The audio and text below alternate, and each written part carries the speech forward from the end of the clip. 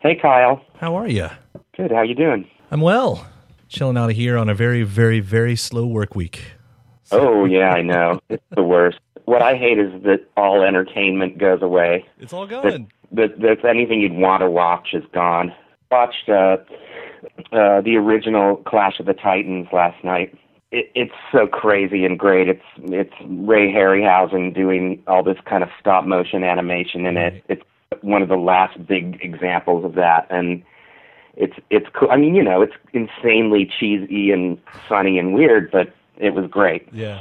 When I woke up yesterday morning, we had an owl standing at our front door, which is so weird. It was a great horned owl.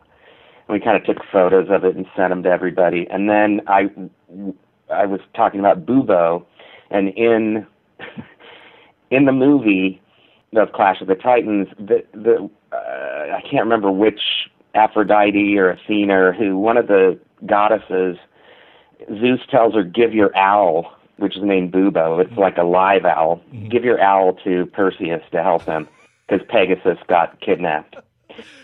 And she doesn't want to give up her real owl. So she goes to this guy and has him build a mechanical owl that's like silver and gold metal. And then the whole movie, there's this weird animated version of the owl he calls Bubo. And it comes and it sort of sounds like R2-D2. Right. But the movie's made in 1981. So it's like this weird way it's kind of trying to be like Star Trek. Mm-hmm. It was like super amazing. Anyway, older stuff is crazy. I like that. Well, that's all the time we have today, so thank you very much.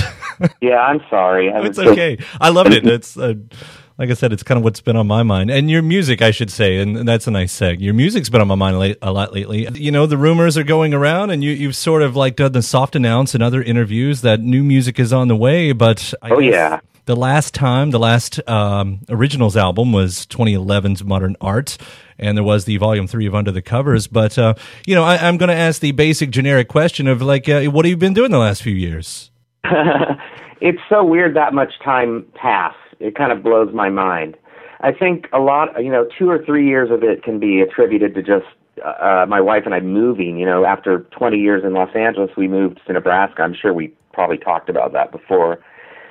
That kind of took, about a year. First of all, not even a year into it, my mother died. So that kind of made everything change in just a odd, not definable way, but you go through what you go through. And I never had a parent, die before her. So I think that kind of froze me. It made me get going slowly on the Kickstarter because it just kind of knocked me out a little bit. And I just didn't really know how to start working, Sure. So by the time I started the record, it was a couple of years ago. After I'd sold it on Kickstarter, it probably didn't start it for like 9 months. and then I've just been working on it. And because I did multiple batches of songs, I really wanted to have a lot of songs to pull from. That took me a little longer too. But the result, I think, is really, really good, and I'm really excited about it. And it is done. The main album is done. It's called Tomorrow Forever, and it has 17 songs on it. Then there's a whole second album that's called Tomorrow's Daughter, and it's another 12 songs that were favorites for one reason or another, but didn't make the main album. And that's going to be what people get who bought demos. Then, of course, I'll make it available, more broadly as soon as I can. So that stuff's all done and mixed. That main album is even mastered. It has to be a double album because 17 songs just doesn't work. If I'd put it on one disc, it would have been really quiet and noise, the music, and a lot of noise floor and stuff. So.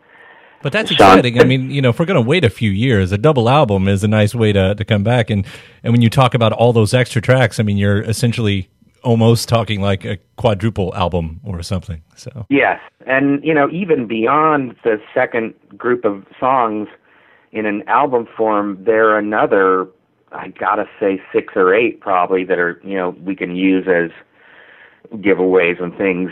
So as far as the songs themselves, I mean, is there I don't know, a mood or a concept or even a theme to these songs, especially having come, in the wake of something as tragic as losing your parent? Well, I think that losing my mother is in there. Being excited with kind of a clean slate is in there. Pondering the universe is in there. A lot of topics probably I would normally attack, but I think it's hard for me to say what it overall seems like. It's got a pretty widely varied kinds of things on it, which is one of the reasons I did so many groups of songs, was to just try to make sure I had really good things of all kinds, Mm-hmm. Oh my God, I just got a text. I have to tell it to you because it fits the world of music. My manager runs this songwriter festival in the Florida Panhandle every January. This area called 30A has 1 million bars and stuff, and they bring in singer-songwriters from all over the country, from up north in California and Nashville and all these places. And then they usually have some kind of a bigger headline band. And this year, I'm going down there to play it, but also the big headliner band is Cheap Trick. And the text that came on was, "You are opening for Cheap Trick on headline stage." It was like, awesome. Well, I mean, that's a dream matchup right there, the two of you guys and your style of rock and roll. That's a good point to make, too, because you are so closely associated, not just with a specific instrument, the guitar, but even that style of pop rock that, is kind of, people have kind of stamped you with your entire career. Yeah. And have you ever thought that painted you into a corner? Because you do mess with other sounds, different versions of rock. Does it paint you into a corner, and does it make it hard to paint outside of those lines because of that label?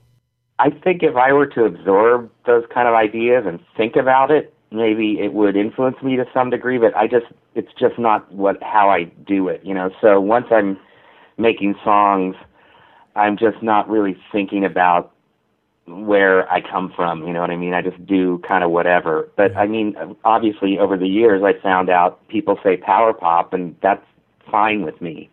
I'm amazed to still exist, I'll wait till 3,000 to get in the Rock Hall of Fame. But I probably will. It won't exist, I suppose. Rock? What was that? No, I don't. I don't really feel restricted, and it was kind of fun being here because I did a couple songs that I did sort of early on, actually, in the record. I did one where Gary Loris did some vocals on it and played some guitar on it, and then a second one that he played on some.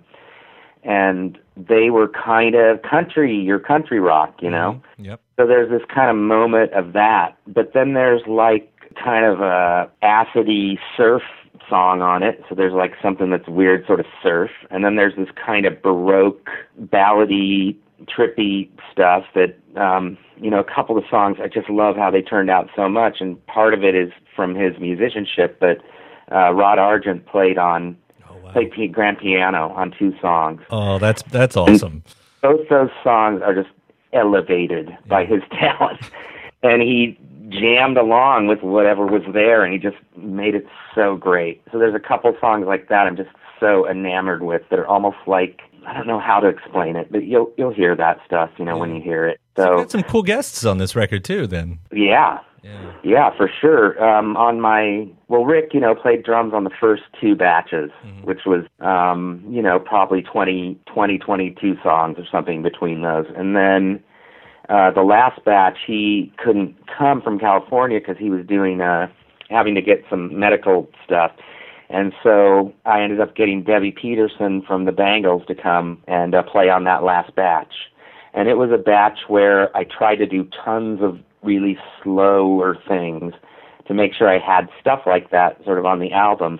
But there's some really, a handful of things I love that came out of that batch as well. So I don't know. I'm curious for people to hear it. It'll be interesting to see what they like. Well, it's all very exciting. I mean, I'm seriously, especially, since I'd heard that the album was in progress anyway, and now getting even closer. I mean, this is, I'd put this on the list of highly anticipated of 2017. I just think there's stuff I really care about on it, so I hope there'll be stuff other people care about. Well, enjoy your time off that you've got left before all the madness starts, and hopefully, I don't know, I bless you with many more owls on your doorstep, or not. Oh, thank you so much, and same to you. I hope the world still exists next time we talk. We'll see. Okay, talk to you soon. All right, bye.